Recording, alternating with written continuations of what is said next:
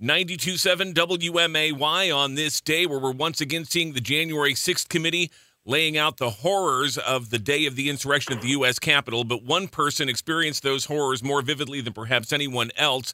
He's a veteran police officer. He's the author of the book, Hold the Line, The Insurrection and One Cop's Battle for America's Soul.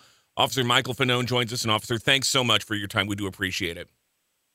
Yeah, thank you. Your story's very familiar now, but I want to go back to the beginning of this. By your own description, you, quote, self-deployed to the Capitol on January 6th.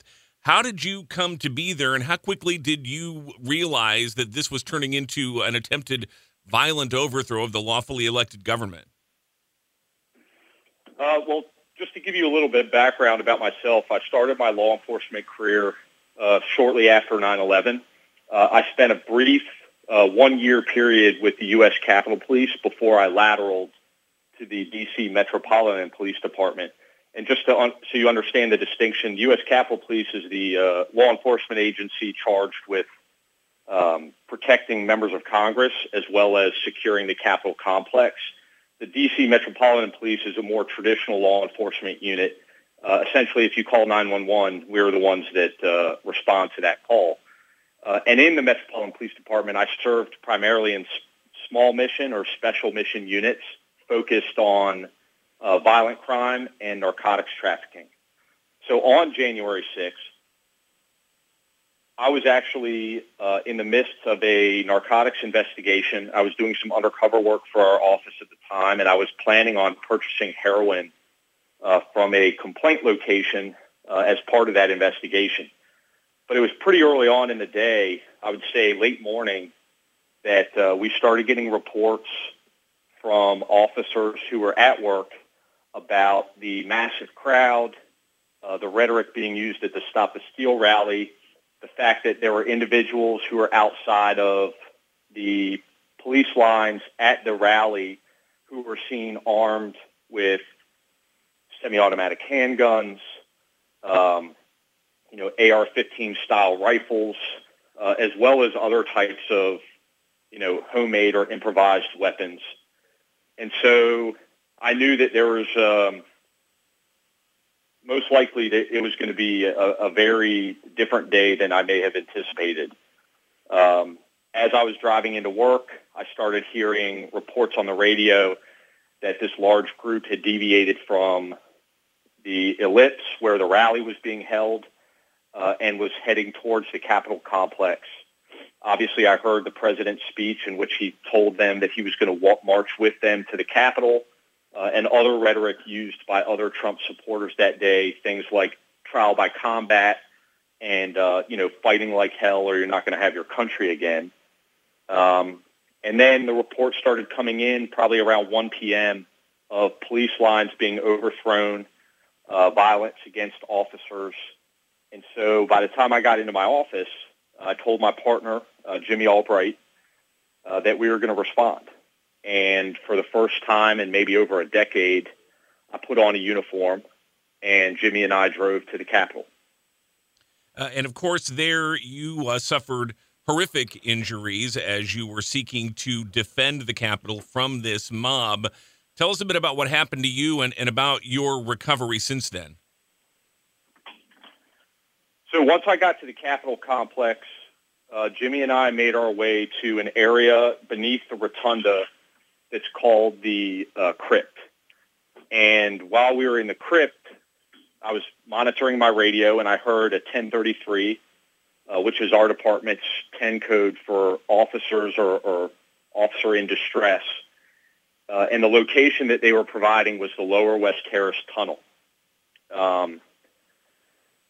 Jimmy and I responded there immediately, and I remember walking down a set of stairs and first approaching a set of double doors. If you have an opportunity, Google my name, you can see my body-worn camera footage, and it'll pretty much walk you through this entire experience. But through this set of double doors, I could see the residual CS gas that was still lingering in the air.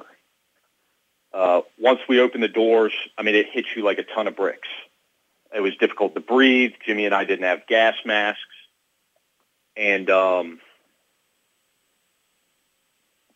inside that tunnel, which was, 200 feet long, maybe about as wide as 4 or 5 officers standing shoulder to shoulder. You saw 40, 50 D.C. police officers, along with maybe a half a dozen U.S. Capitol police officers, defending that, choke point, that entranceway into the Capitol from thousands of violent rioters. And I knew at that point that, this is where I was going to kind of ante up and kick in. And so that's what I did. Jimmy and I joined that group of officers. We found our way to the front, and I was standing, shoulder to shoulder with these guys, facing a violent mob. These individuals that we were fighting against were armed with everything from aluminum baseball bats, metal pipes, pieces of scaffolding that they had ripped off. They were using bike racks as battering rams. They were armed with, chemical irritants, and they were also using commercial-grade fireworks against us. It was pretty horrific. And I don't think you could slide a credit card between two people in that tunnel. And at one point, while we were pushing them out of the tunnel, an individual who has been identified now and was arrested and has since pled guilty, Albuquerque Head, pulled me off the police line out into the crowd where I was beaten with fists, with metal objects, and struck with a taser device multiple times at the base of my skull. As a result of that, I was diagnosed with a traumatic brain injury, and I suffered a heart attack as well as some pretty serious burns. Again, it's just unfathomable to think that this would happen in the halls of the U.S. Capitol. And Officer Fanone, I know we're tight on time. I want to get to the heart of your book called Hold the Line, about the aftermath of the insurrection as well. And ultimately, I want your thoughts on who ultimately needs to be held accountable here, particularly one Donald J. Trump. Is he ultimately responsible for this, and will all the people who are responsible for this be held accountable?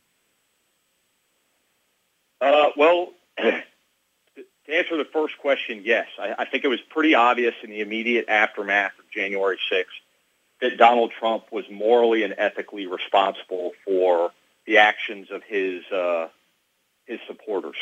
That being said, I think the Select Committee has done an outstanding job of investigating the root causes of January 6th, and I think they've made the case that Donald Trump is also criminally responsible for defrauding the American people, and quite frankly, I feel inciting the violence, obviously, of January 6th. That being said, I have absolutely no idea whether or not Donald Trump or any of his supporters, subordinates, will be held accountable criminally for the result, or for what happened on that day. I think they should be.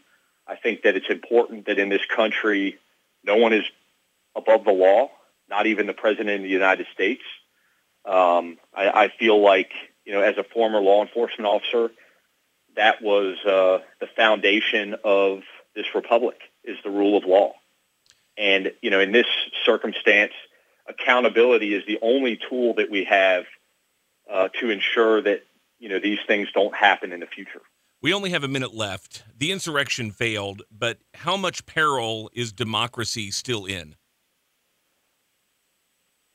Until there is accountability, I think that it's not a failed insurrection. It's ongoing. This insurrection still lives and breathes as long as the people who put it in play are not held accountable. And this has now become a part of our political playbook. We've seen it all across the country. Members of Donald Trump's party, when they don't win, they deny the results of the election, and that always will have the potential for a violent outcome, as seen on January 6th. It's an important story, an important book. Hold the Line, The Insurrection and One Cop's Battle for America's Soul, available everywhere. Officer Michael Fanone, thank you so much again for your time. We really do appreciate it. All the best to you. Thank you. You as well. Here on 92.7 WMAY.